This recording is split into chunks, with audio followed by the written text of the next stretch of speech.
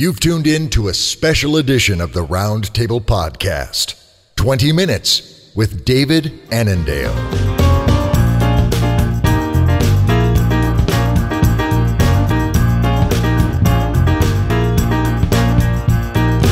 Hello, literary alchemists. I'm Dave Robison. And I'm Jenny Melzer. And you've tuned in to a very special edition of the Round Table Podcast, 20 Minutes with. 20 Minutes With is the chance for us to sit down with some amazing authors and discuss their craft so we can improve our own. Absolutely, because we're all about the improvement of our craft here at the Round Table.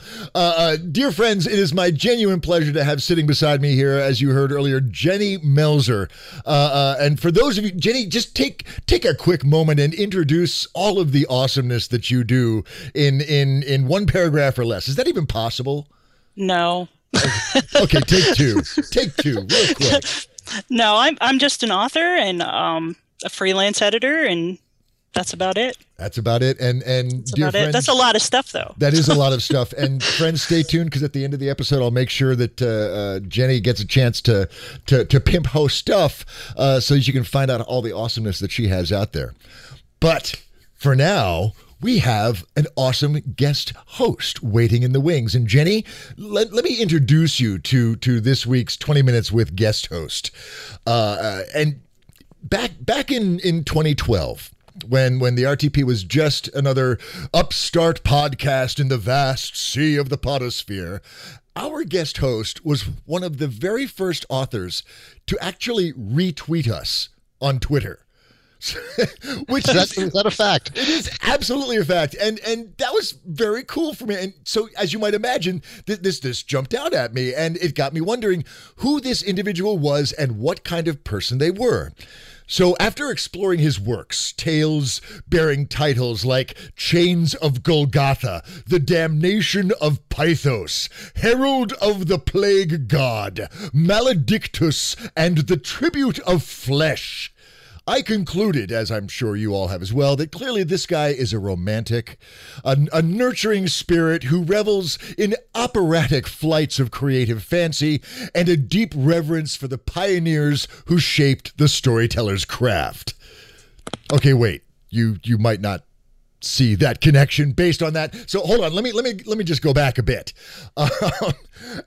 As with so many of our previous avatars of writerly awesomeness, our guest host has immersed himself in the storyteller's craft since his first cogent thoughts began cutting brain grooves of retrievable data in his cerebral cortex. His bedtime story repertoire was comprised of Norse mythology, the Narnia books, and Tolkien. So it should come as no surprise that he has a flair for the epic and the grand. Now, included in the roster of our guest host's childhood idols was Georges Méliès, the French filmmaker from the early 20th century who created marvelous and fantastical filmscapes, including the iconic A Trip to the Moon, featuring that archetypal shot of the moon's face impaled by the bullet-like rocket ship. So, already we have in his background epic sagas, fantastical tales, and film deeply rooted in our young guest host's psyche. So, when does he start writing? At the age of 6. He made his first attempt at crafting his own tale in an adventure inspired by a creature encountered in the French translation of an Adam Strange comic. Now, while this first effort remains sadly incomplete, it was the spark that kindled the blaze, and our guest host has, from that moment, been pursuing the beast in all its many forms, both human and inhuman. He began pursuing publication in his teens, but didn't see his first publication until around 20. The first paid appearance of his words in print was in 1989 in a nonfiction article for the comic book magazine Amazing Heroes, an essay tracing the history of Godzilla's appearance in comics.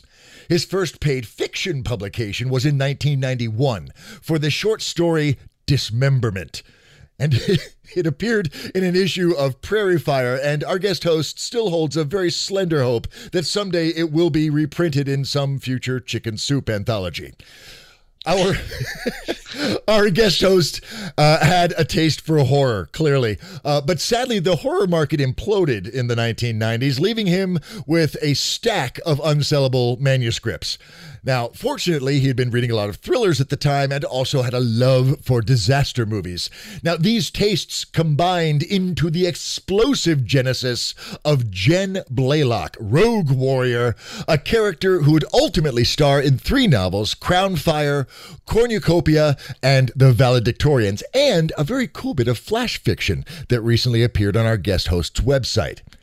Now, there was a lot of writing going on in our guest host's life at this point. He wrote a play for the Edmonton Fringe Festival in 1998. Now, how good was this play, you might ask? Well, at the climax of one performance, a woman gasped, cried out, "Oh no!" and covered her eyes. Now, as a veteran of the live theater experience, I can tell you this is no small feat to accomplish. And along the way, he also secured his PhD, writing his thesis on horror literature and film. Now, around 2002, he started teaching at the University of Manitoba in Winnipeg, wearing a neon green biking helmet as he rode his bike to work. Now, while I can't tell you if the helmet still exists, I can say he continues to teach film, literature, and creative writing, receiving accolades from his students. From most of his students. From the smart students, he receives accolades. And then, in the fall of 2010, the black tentacled beast of destiny writhed as the stars fell into hellish alignment. Black Library, the literary arm of the Warhammer 40K Miniatures gaming universe, opened a narrow submission window for stories about 4 specific Chaos Space Marines for the Treacheries of the Space Marines anthology. Now, understand that the canon of the Black Library is fraught with all the things that trigger an endorphin rush in our guest host's brain. Sci-fi, horror, war, all of that. And he had already been drinking deeply from the dark currents that flowed from that heart of darkness. So he perused the characters available to him and crafted a pitch for a tale called The Carrion Anthem. A few months later, the die was cast, a fateful role that has spawned literally dozens of grim epic tales spawned from our guest host's pen. His work has appeared in numerous anthologies, including Ragnarok Publications' recent Kaiju Rising: Age of Monsters. A few years ago, he published the novel Gethsemane Hall, a chilling homage, with a twist, to the iconic haunted house tales and movies of his youth. A youth that he continues to revere with cherished memories of pounding away on his father's typewriter and later on his own writing machines. No matter how brutal the craft gets, when he's in the writerly groove, our guest host reconnects with his younger self, reveling in the joy of imaginative creation. And now, dear friends, he's here to share some of that joy with us. So please welcome all the way from Winnipeg, Manitoba, our guest host for the next 20-ish minutes, David Annandale. David, thank you so very much for taking time from crafting tales of chaos and gods and mayhem to share 20 or so minutes of conversation. We appreciate it, sir. Oh, thanks for having me and for that incredible introduction. You're very welcome. Was it fairly accurate? Were there any egregious errors that needed to be addressed? It was a little bit spooky, in fact. Good. If you're not a little creeped out, I haven't done my job. Oh, yeah. Well done. Thank you. Thank you very much. Well, let's get into this then. I don't want to waste any more time. Let's get down to our 20 minutes with David Annandale. I'm going to set the timer here.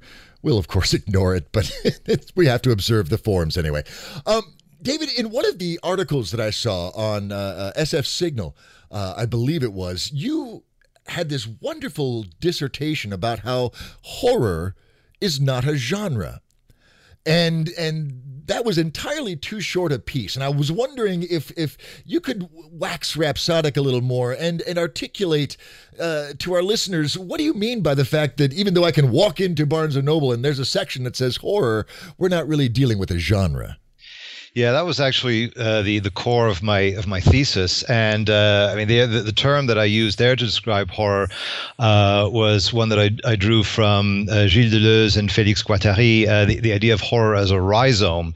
But I suppose another way of putting it is, imagine it almost as a kind of parasite that or at least it can have a parasitic relationship to other genres. I regard horror as the cluster of tactics and strategies that set about to create the affect of horror in the reader, the viewer, the listener, the player, in whatever medium we're talking about. Okay. And this can show up in any genre that it seeks to parasitize, right? So there's no, for instance, if you encounter a disagreement over whether Alien is science fiction or horror, that's like arguing whether the sun is yellow or round. The film is both, but it is, I guess, what we would call a horror novel, a horror film, is one where those tactics are so important now that the primary function of that piece is to frighten its audience. Okay, so we're dealing ultimately with the genres as we understand them: science fiction, even literary fiction, romance, whatever, and then the horrific aspects, the tactics that the writer employs, then infuses that core genre with a horrific overtone? Well, yes, to a degree. I mean, it's not exclusively that, right? I mean, we can point to works that they are horror, right? So The Shining, we don't really regard it as anything else other than a horror novel. So it does have its recognizable form, but whenever you try to describe it in terms of purely, I guess, in genre terms, it becomes very difficult, because though we can point to the birth of horror fiction with, say, The Castle of Otranto in 1764, the arrival of the Gothic novel, though we can see elements of the Gothic still showing up in something like The Shining, which bounces off the Gothic, the form is mutated to the point that most horror fiction today barely resembles in terms of characters and setting and so forth the works then, and the themes that disturbed an audience at one time will change over time depending on socioeconomic, political contexts. While there are certainly some things that also seem to transcend time, but the works evolve. So, I mean, whenever I've seen attempts to, say, define it as, say, it has to have a supernatural component. Well, okay, so we leave out Psycho then? Right. I remember reading one study that, by its definition, it excluded Psycho and The Fly, but included The Brother from Another Planet.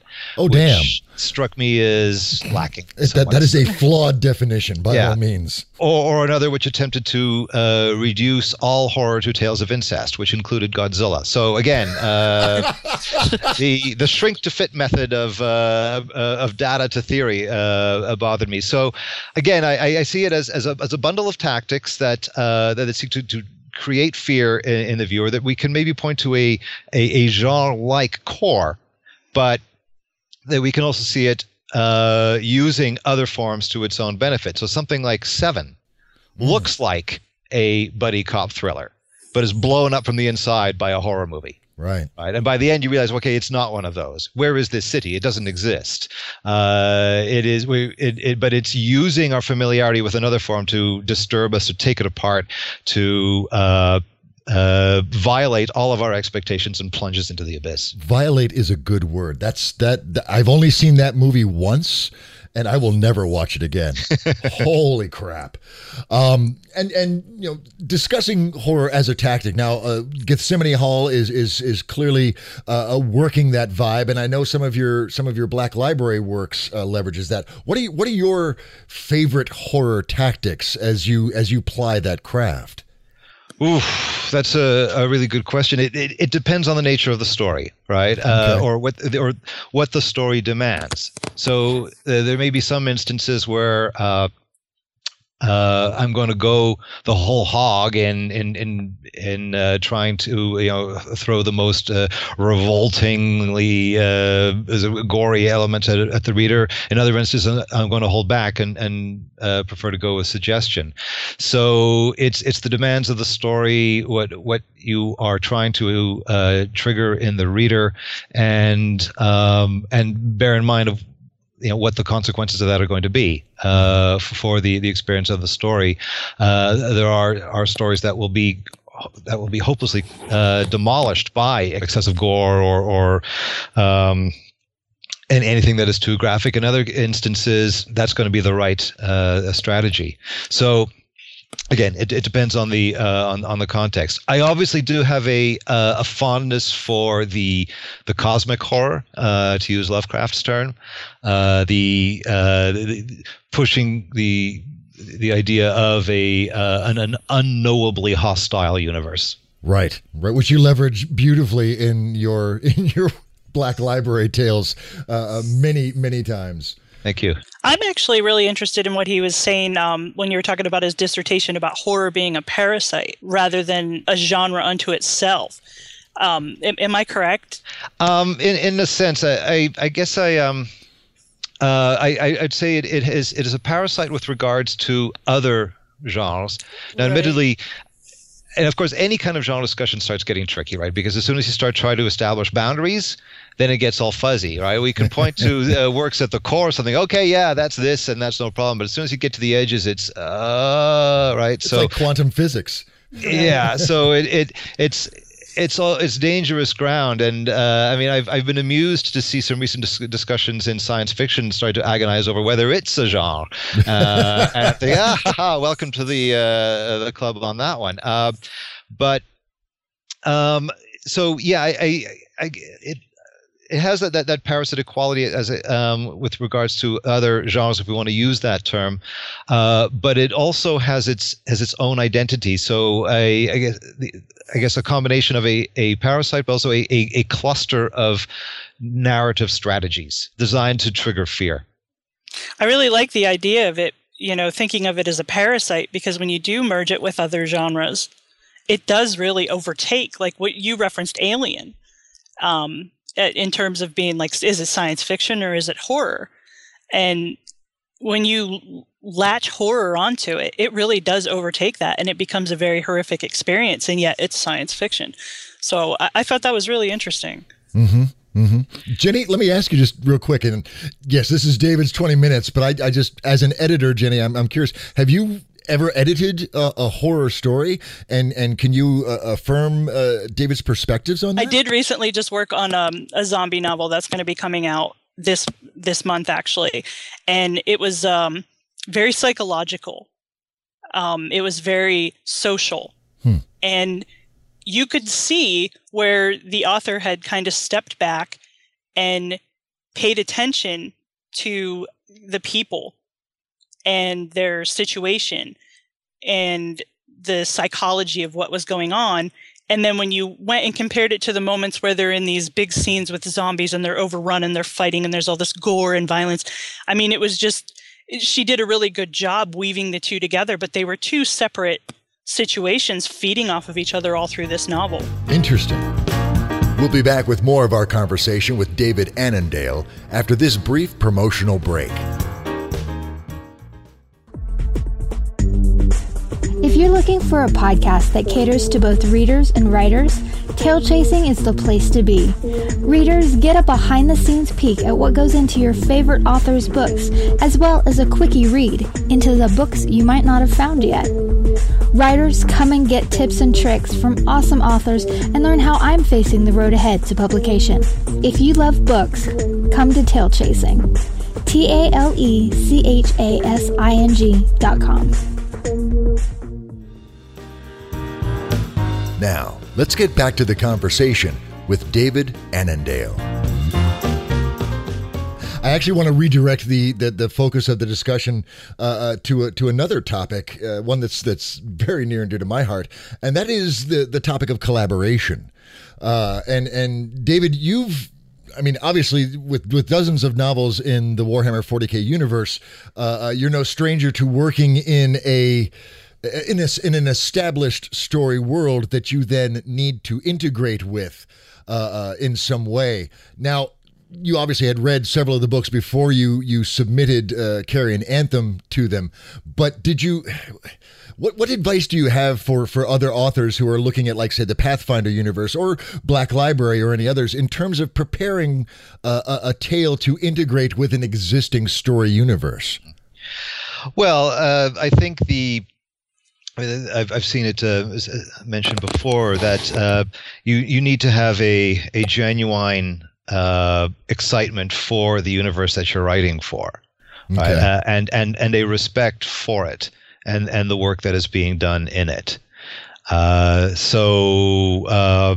mean, I think any purely, at least I would certainly advise against any purely mercenary approach, like, oh, I'm going to write a story for this kind of thing, and just view the other work as a kind of mechanical supplier of information. This is the world that you want to become part of.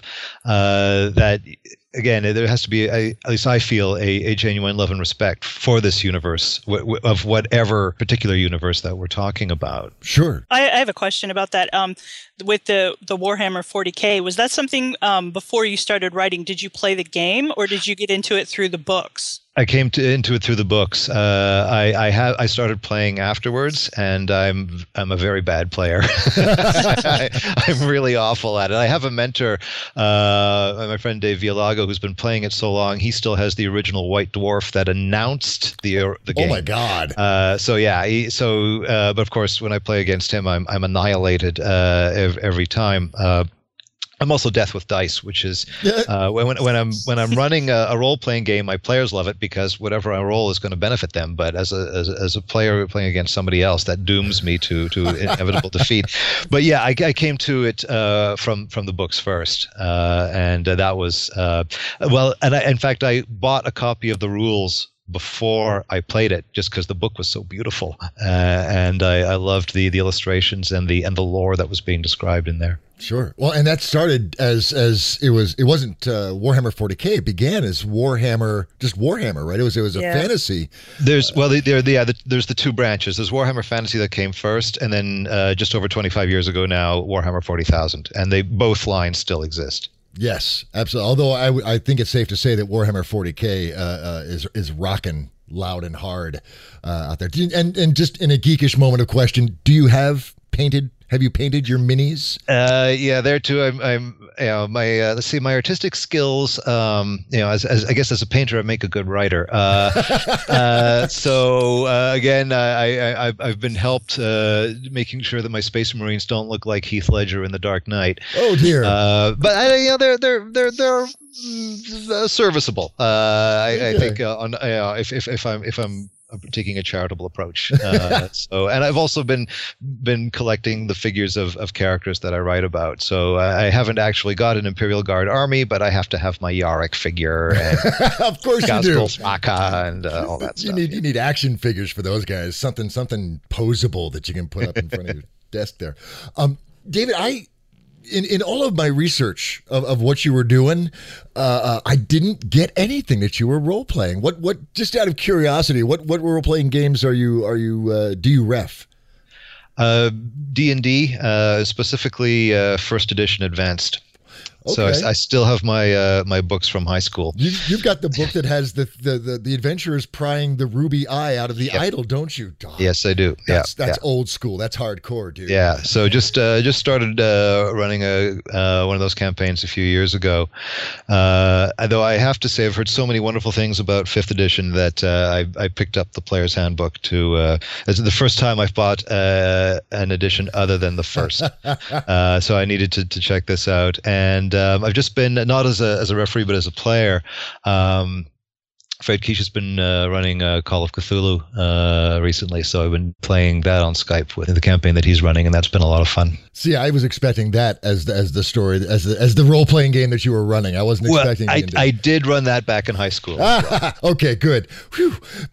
My anticipations are validated. Outstanding.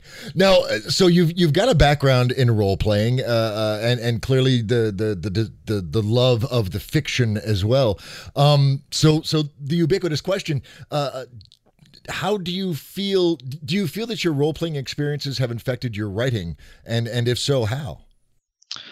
Very good question. Well, in the sense of an ongoing project, there's been an effect in that the campaign that I've been running in D&D, I've been setting it in a world that I've been working on for a fantasy project, a side project of mine, and as a way of moving my players through the world that I've been building and sort of learning, it's an imperfect match because I'm cutting and pasting all sorts of monsters that are not going to be in my own work, but it's a way of learning what the players want to know about the world, and hence the readers, and that sort of generating ideas for myself that way as far as the characters and settings and how the world is going to work. So there's been a kind of synergy in that regard. As far as with writing the Warhammer 40,000, there, of course, since it's not a role-playing game, right. It's there's a different relationship between the game and the fiction. And I remember one of the earlier stories I wrote for them. My editor on that story, Nick Kime, rightly took me to task on a battle scene, which he pointed out read too much like a battle report. It read like a game. Oh, okay. And I'd been sort of looking too closely at the stats between the different types of characters that were there, and had let that get in the way at that moment of actually writing the story. And so that was, for me, a very salutary moment and a reminder of the importance of the story and the craft of it, first and foremost. Sure. Well, and I think that's role-playing games, miniatures games and role-playing games in general can certainly inform the craft, but I think it's like, as you observed, it's a two-edged sword. It's all too easy to get wrapped up in the minutia and the details, and forget that storyteller's heart that needs to be at the core of everything. Very cool. Absolutely. Very cool. One of the interviews I read with you when I was doing my homework, you had put 3 books out back to back at the beginning of 2013. And you teach full time. How do you balance your time to get so much done? It's been a challenge, and this year even more so. I'm currently writing my 4th novel of 2014. Holy smokes! So it's been really busy, and I guess the short answer, the glib answer to your question is unevenly, as far as finding the balance is concerned, and a few too many 3 a.m. nights. I am getting better at that. Ultimately, it comes down to being able to, focus, right? And, the eternal plague, I think, that we all wrestle with. I got to refresh Twitter one more time and see what's going on there. Just sort of knuckling down and getting the job done. I have found that deadlines, to steal a phrase, like executions, concentrate the mind wonderfully. And so that, ultimately the job has to get done. Both jobs have to get done. And so you find the way to do it while still remembering, incidentally, you're supposed to, you have a family. So, be a good human being first. How about clean socks? Well, and Jenny, thank you for raising that point, actually. David, one thing that I've always found to be true is if you want to learn something, teach it. And I'm curious if in your years of teaching, has that taught you anything about your own craft? And if so, what? Well, I think it has. Now, whether I could point to a specific thing and say, I remember this came about because of X, it'd be really hard to say. There is a I think there is a sort of a mutually reinforcing element, right? That it's I love being in the classroom. When the discussion is sparking, that that can give me food for thought and ideas to think about later on. So some of it also applies to sometimes perhaps more nonfiction writing, right? So that my research feeds into my teaching. The stuff the students bring up, feedback, and I should look at this. a couple of summers ago, I did a course on Breaking Bad, and one of my students pointed out that there was a very much a Dr. Jekyll and Mr. Hyde aspect to the series, and the more we looked at that, the more we saw of it, right? And the more I've thought about that since then, I've been thinking, wow, I mean, that show skates right up to the edge of the fantastic. In a way that it might not be immediately visible at first glance, but if you think about he has essentially his supervillain costume when he puts his hat on and becomes Heisenberg. He even has an underground lair, for crying out loud, for much of the series. So it has this aura of quote unquote realism, but is a much more fantastic tale than something like The Wire. And even the superhero vibe as well, with the secret identity and the superpowers that he seemed to manifest when he donned the hat and glasses and became Heisenberg. He was a badass. He is, or if we view that as Hyde, right, which he becomes addicted to the transformation, and eventually Heisenberg starts showing up when he doesn't want him to. So when he I believe it's the scene where the "I am the one who knocks" scene. Right. He's stark naked in that scene. Right? He's not wearing the costume. And Heisenberg is surfaced. So ultimately we see perhaps more and more Heisenberg it's Walt that's the mask. Heisenberg that's the reality. Oh God. Oh man. Okay, now we need to have you back, David, to just do a Breaking Bad episode and just riff on that. That's awesome. Guys, I hate to say it, but my clock has sprouted powered armor and some sort of chain bolt gun, and it's aiming it at me. So I can only assume that means that our 20 minutes are up, which is a deep disappointment. But David, thank you so much for taking the time to share some of your thoughts with us. We really appreciate it. This has been great. Oh, it's been a wonderful experience for me. Jenny, what are you taking away from this 20 minutes worth of writerly goodness? Is there anything that pops out at you that just says, "Wow, I'm putting that in my pocket"? I really loved listening to him talk about how he balanced his time, the 3 a.m.s. And as somebody who writes full time and edits, in between, it's nice to hear how other people balance their time. Absolutely. And a vital writerly skill, as I think we all discover at some point, time management needs to be right up at the top with good vocabulary. Yes. And he's so productive. So it's really nice to hear how he does that. It's got to be nice, David, to have the word prolific tacked on next to your name. It is nice. It's also been nice in the last. What's been particularly nice for me in the last years, there have been fewer of the 3 a.m. nights, so I think I'm getting better at it. Awesome. Excellent. As you should. If you're not getting better, you're getting worse. So by all means.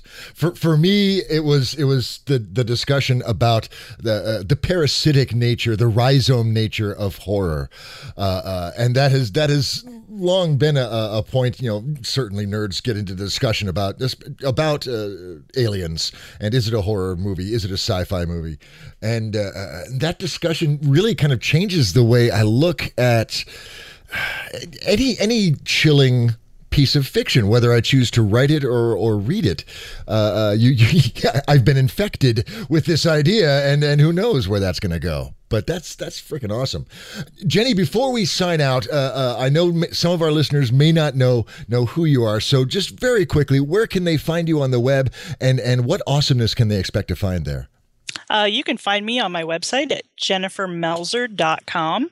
And actually on Tuesday, I've got a new book coming out, the second book in my Serpent of Time series, Sorrow's Peak. So be on the lookout for that. Sweet. Stay tuned, friends. There's good stuff there. And David, you're at davidannandale.com. Is that correct? That's correct. Yeah. Awesome. And on Twitter at David_Annandale. Yes, very good. And as I mentioned, he's a great Twitter friend. So by all means, follow that guy and stay tuned to the awesomeness that's coming out through that feed. So friends, this has been fabulous, but it just gets better because in 1 week's time, we're going to have David back and we're going to sit down with a guest writer, and we are going to take that aesthetic that has been honed through years of academic and practical application, and we're going to hone that onto a story brainstorming session that I'm donning my prophet garb now, I predict is going to be fabulous. But that's a week away. Geez, Jennifer, what do you think our listeners should be doing in that week between now and then? I think they should go right. Oh, yeah. See, Brian, your legacy lives on. Thank you, Jenny. You rock. And friends, I will tell you, by all means, you find what you're looking for. So set your sights on something fabulous, something awesome, something splendid and wrapped in bright paper with ribbons and bows. And I promise you, friends, if you look for it, you will find it. We will be back in a week with an awesome brainstorming session. Until then, you guys stay cool, be frosty, be awesome, and we will talk to you soon. Bye-bye.